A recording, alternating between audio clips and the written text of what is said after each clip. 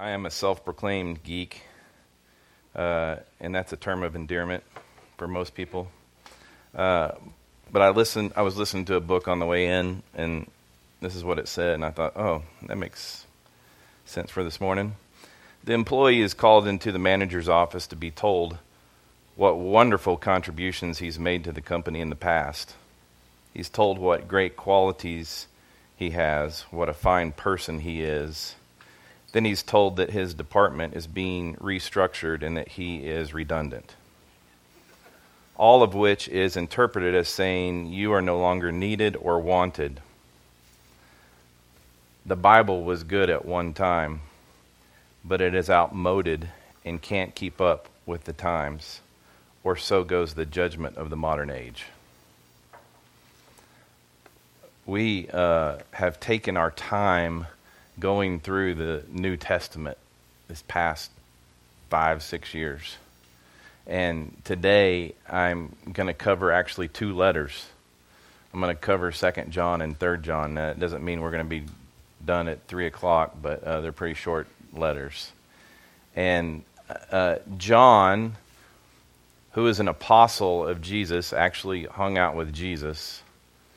Many believed that he was considered to be the one that Jesus called his beloved, the one that he was probably closest to, has written the actual Gospel of John, the story of John, and it's all about the love of Jesus. Typically, when you hand somebody a Bible, they'll say, start with the book of John, which is like really one of the most difficult books to start with. Honestly, the Gospels are difficult, especially if you have no context of it. But then he was like Paul. He traveled around telling great stories of Jesus. He was in Galatia and established churches up there. And currently he's in Ephesus when he's writing these 3 letters. He wrote 1 John, which we finished last week. And he's writing 2nd and 3rd John. And we're not really sure where these letters went. We believe that it's probably hanging around in the Roman province area somewhere, which is where he pastored, shepherded, taught the truth. But I think this is very, very contextual with what you just did, Doug. Just calling people out. At the time, for those of you that are guests with us today, there was this Gnosticism that was being taught that Jesus wasn't really here because matter is evil, and if Jesus was really a human incarnate, he came here in human form, then he would be evil, and that's impossible. So somehow Jesus came spiritually, but he didn't come physically. And that was a form of Gnosticism that was being taught, and it was filtering through the church. And John's like, come on, guys, stick with the truth, stick with what you know. And that literally they're teaching that Jesus was not the Son of God. And so John writes these 2 letters. He says in 2 John, verse 1, the elder. We believe that John is the author of this letter, and he's again written all these letters from Ephesus. And he says, to the elect lady and her children, whom I love in truth, and not only I, but also who know the truth. So, who's the elect lady? There's like a couple of different references here. It could be referring to someone specific, but then when you get down to the end of the chapter, you pretty much have to believe that he is talking about the church as the lady. The lady and the sisters being the sister church, and the children, which would be us. Again, this letter was written in 65 AD, so it wasn't written to you. This letter was not written to you. But you can take this letter and go, oh, well, it is written to the church. It is written to us today. But gosh, that was 2,000 years ago. It's not relevant today. It's not that. I mean, that's 2,000 years old, and that's what was happening back then. Oh, let me tell you, it's very relevant to today. John is likely literally referring to this entire congregation, these people that believe that Jesus is the Son of God. And he's literally writing to a specific local church. So let that local church be us today. And all who have, he's saying right here, all who have this Jesus, this belief in Jesus, they have this inborn love for all who love the truth and God's grace. In today's world, when he sits here and says, but also all who know the truth, we have put adjectives in front of truth, right? We have relative truth. We have absolute truth. And you can go on and on and on about the adjectives that go in. Truth does not need an adjective. Truth is truth. But in today's world, where Oprah can stand at an awards ceremony and say, your truth is the truth, then everybody's what they believe becomes truth. That's the water that we're swimming in. It's the water that we're drowning in because there's honestly, no truth. John's literally saying, but you know the truth. At verse 2 it says, because of the truth that remains in us and will be with us forever. This is contrary to the message that John was actually speaking in 1 John 1:9, when he's like, if you confess your sins, he's faithful and just to forgive us of our sins and cleanse us from all unrighteousness. He's literally talking about the Gnostics who didn't believe and wouldn't say that they had sin. He's like, if you just confess your sin, confess that you're sinners. But he's saying these people understand truth. They have believed the gospel and have been perfectly forgiven and cleansed from sin. This is who he's writing to now. You know the truth. We say it in here all the time. You're holy, righteous, and redeemed. You're forgiven. You're a child of God. We say it in here every Sunday. You know the truth.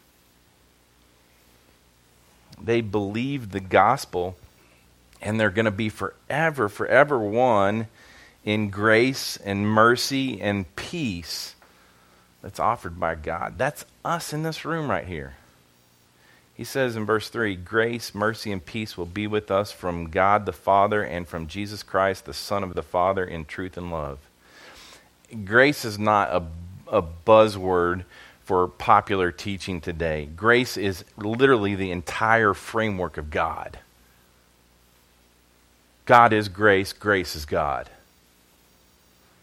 Because of God's grace, there's actually mercy from God, which we have received.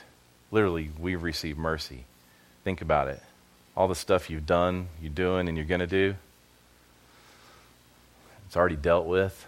That's mercy, my friends. God decides not to condemn us even though we deserved it at one point. And there's no longer this battle or enmity that goes between believers and God. It's a done deal. It's settled. He's not ticked off at you. He loves you. Verse 4, it says, I was very glad to find some of your children walking in truth in keeping with the command we have received from the Father. Some of the members of the church that he's writing to, the church, they were having trouble maturing in God's grace. It's one thing to receive salvation. I believe that Jesus is the Son of God and he died for my sins. You believe that, you have salvation. But that's almost like getting a Christmas gift and never unwrapping it. Like, I got the gift, but unwrap the thing. Enjoy the thing. Read the instructions once in a while. Figure it out. Put it together. Play with it.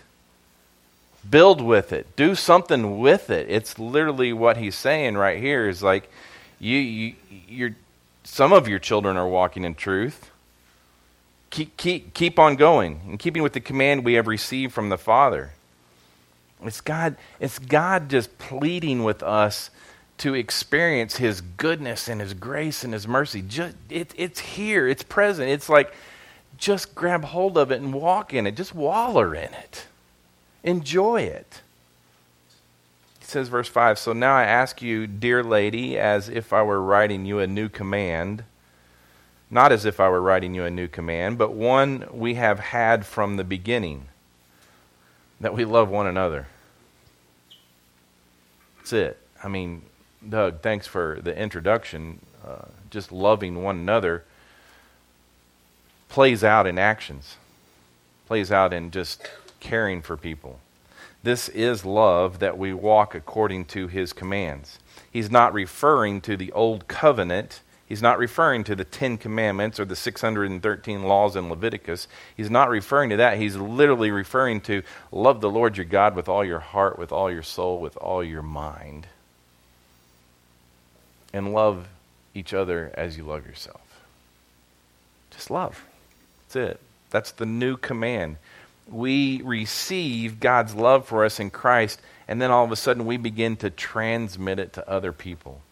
He says, this is the command, as you have heard it from the beginning, that you walk in love. Many deceivers have gone out into the world. They do not confess the coming of Jesus Christ in the flesh.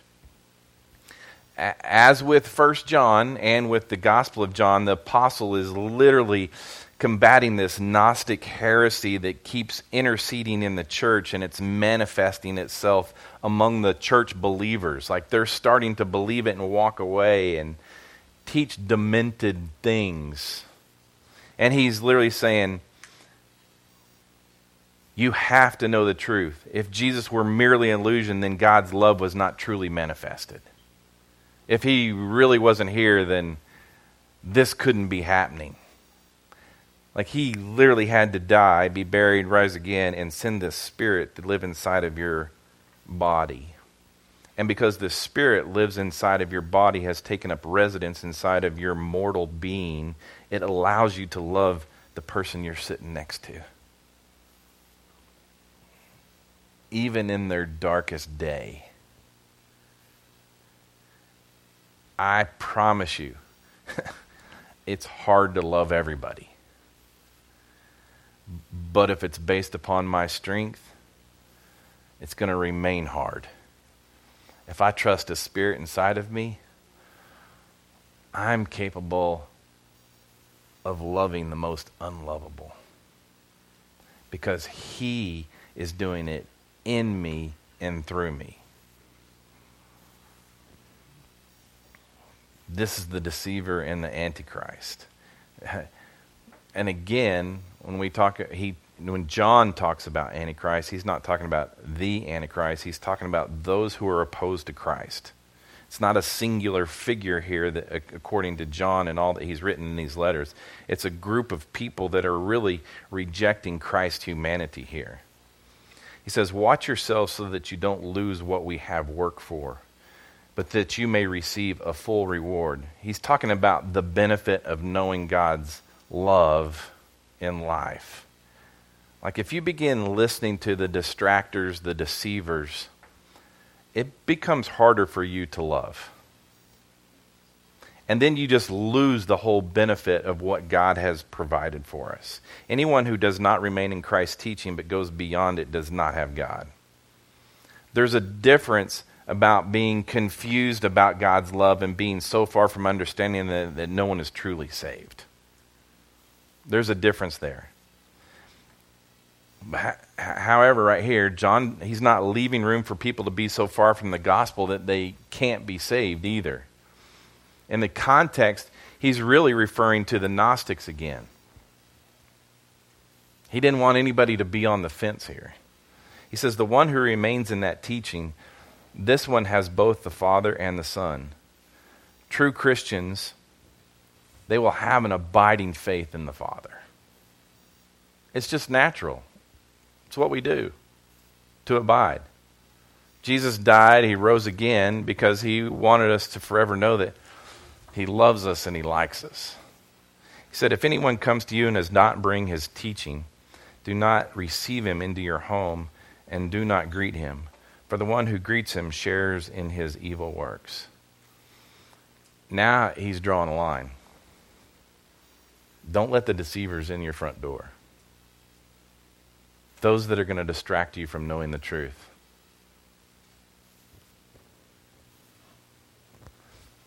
I'll protect that front door. I'll protect that front door. Because I want you to know the truth. I want you to hear the truth. I get it in here. There's people that believe different than I do.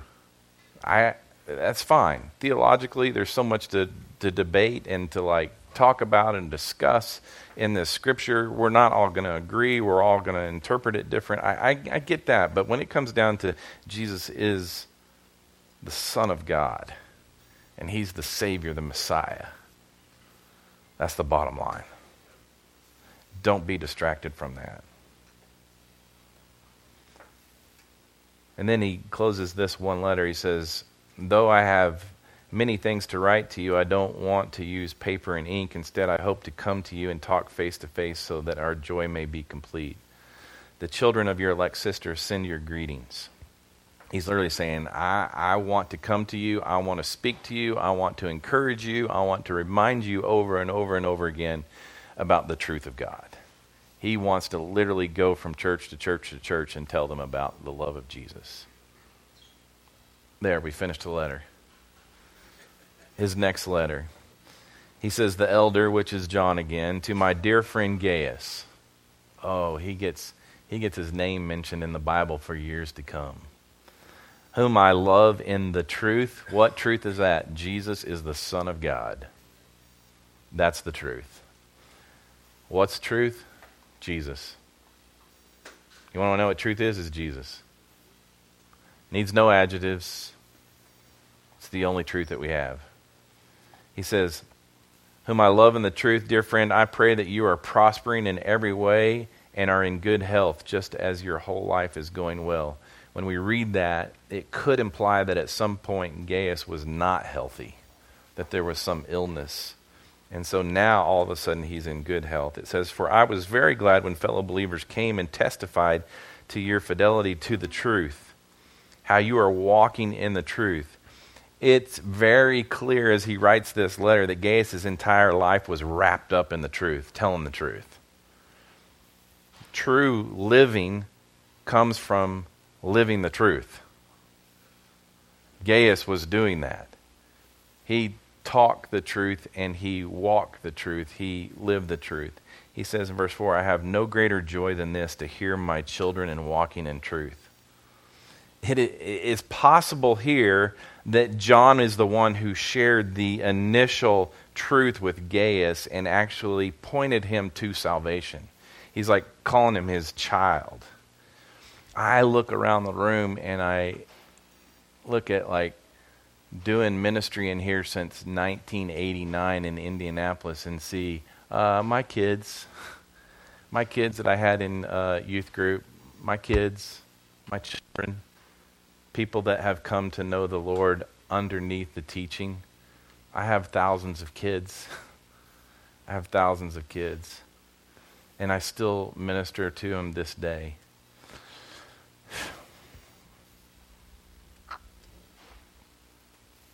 I've got one in Colorado that's got brain cancer.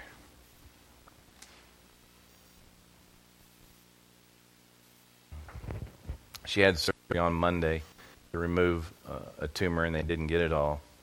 And so she's going through radiation for 6 weeks, 5 days a week for 6 weeks. Her name is Betsy. And if you just pray for Betsy, that would be awesome. She loves Jesus. And so when John's writing about Gaius, he's talking about one of his kids that's special to him. He says, dear friend, you are acting faithfully in whatever you do for the brothers and sisters, especially when they are strangers. They have testified to your love before the church. In very practical ways, Gaius has assisted those who were ministering the word. Not only was he ministering the word, but he was actually ministering to people who were delivering the truth and delivering the word. We have no indication that Gaius himself was a preacher or teacher, that he sat on a stage, but he opened his heart and he opened his home to those who were. He literally encouraged others to teach the truth. He says, "You will do well to send them on their journey in a manner worthy of God, since they set out for the sake of the name, accepting nothing from pagans. Therefore, we ought to support such people so that we can be co-workers for the truth." Letting strangers into your house, that sounds so unreal today, that you would let strangers into your house. But this is what Gaius was doing. If you come to my house and you sit around the Thanksgiving table, you will hear about the Carmel house man that we ran into at the hockey rink on Friday night. You'll hear about the ketchup man. You'll hear about the Panera guy that came and had Thanksgiving dinner with us.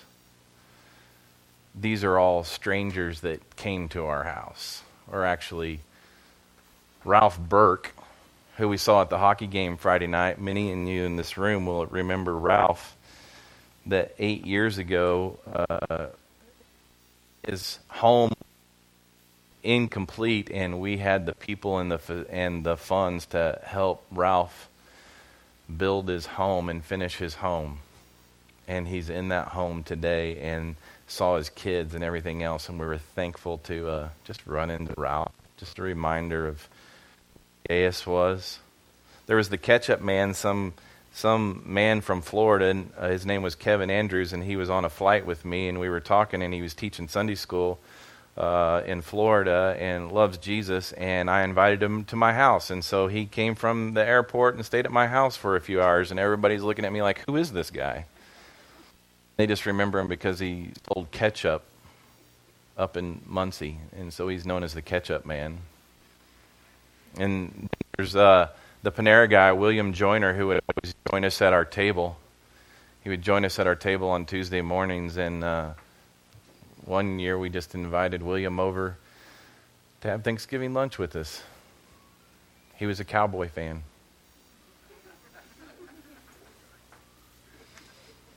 It was a good Thanksgiving. William's with Jesus now. And I was at his funeral. We celebrated life together. And I think about another guy that you ministered to is Scott Long, who was at my former church, but he lives in Ravenswood, and he ministers to all the people in Ravenswood, and he does funerals and weddings and everything else. And so one night we put him on an RV with a bunch of our guys, and we laid hands on him and ordained him to the ministry. And he loves it. I mean, it encouraged him, just like John is doing to Gaius, mentioning him, is to say, Scott Long, you are a minister of the gospel. And he does. He ministers to people. He ministers to the homeless downtown. Scott is a beautiful man. Then John switches gears right here. I wrote something to the church about Diotrephes, who loves to have first place among them, does not receive our authority. This is why if I come, I will remind him of the works he is doing, slandering us with malicious words. This man, Diotrephes, is accusing John of false and empty charges. Like he's in charge of the church. Let me say this. He's a dictator in the church. He runs the church, this local church. It says, and he is not satisfied with that. He not only refuses to welcome fellow believers, but he even stops those who want to do so and expels them from the church. The church members who received John's associates were dismissed from the church. All of John's friends that were doing ministry got booted out by this one guy. He neither had the authority nor the biblical basis for eliminating them and throwing these people out of the church, but he did it. So John's a little upset. Granted, he should be. Whenever a church has a resident dictator in its membership, there are bound to be problems. I pray that I am not a dictator in this church. I'm the leader. People say, oh, it's your ministry, whatever. It's not my ministry. I pray if there's any dictator in the room, it's Jesus. That he leads us and guides us. I don't think we voted on anything in here in the past. It's like the Holy Spirit is grieved when members of the body are not permitted to exercise their gifts. I mean, I'll have people come up to me all the time and say, hey, it'd be a great idea if we do this or do this or do this. And I'm like, well, it sounds like the Spirit's leading you. You go do it. Go do it. Go do it. If the Spirit's leading you to minister, why do you have to come through me?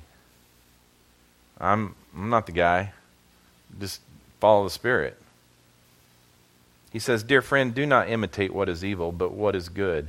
The one who does good is of God. The one who does evil has not seen God. That's a harsh statement right there, because he's still talking about the dictator. Everyone who speaks well of Demetrius, even the truth itself, and we also speak well of him, and you know that our testimony is true. Demetrius was this man that was worth intimidating because he had this good rapport among the church. Like, they all loved Demetrius. All the members knew him. They loved him. They thanked him for God for his consistent life and ministry. Troy, how many times were you mentioned this morning? It's like, you can sit here and name names in this room all you want of people that help people in here. Happens all the time, and this is really what they're saying about Demetrius. They loved him. And then the last couple of verses. He says, I have many things to write you, but I don't want to write to you with pen and ink. He said that in the last letter. I hope to see you soon, and we will talk face to face. Oh, there's going to be a showdown. The dictator and John. John's coming to town. Face to face. It's just like Santa. John had warned that he was going to visit the church and confront Diotrephes. And so there was no doubt that both Gaius and Demetrius would stand in with John side by side and face the dictator. These guys, they're on my side. They've all seen what you've done. You either stop or you're out. He chose these two to stand beside him because they would support him in the truth. And they're going to submit themselves to authentic spiritual authority. They followed the truth. What's the truth? Jesus. And he says, peace to you. I'm coming to town, but peace to you. The friends send you greetings. Greet the friends by name. Oh, you know how many times in the last few months I've heard, I come to Leavener, I don't know half the people there. Whose fault is that? Come on. Come on. He says, greet the friends by name. Get to know these people. There's some people in here that you need to know. Good people. This is all about community. This is all John's like writing about, is like one thing: know the truth, teach the truth. If you know the truth and you teach the truth, watch love happen. Watch it. Doug, you set the whole message up. Watch love happen. It happens every day in this group. Stick to the truth. Father, I pray that we can, just open your word, these letters, and we can interpret them because of the Spirit that resides in us. And that you would teach us, and then it would just cause us to remain in the truth and to love one another. Let us, in this season of Christmas, holidays, look for ways to love. even the most unlovable. And I pray these things in Jesus' name. Amen.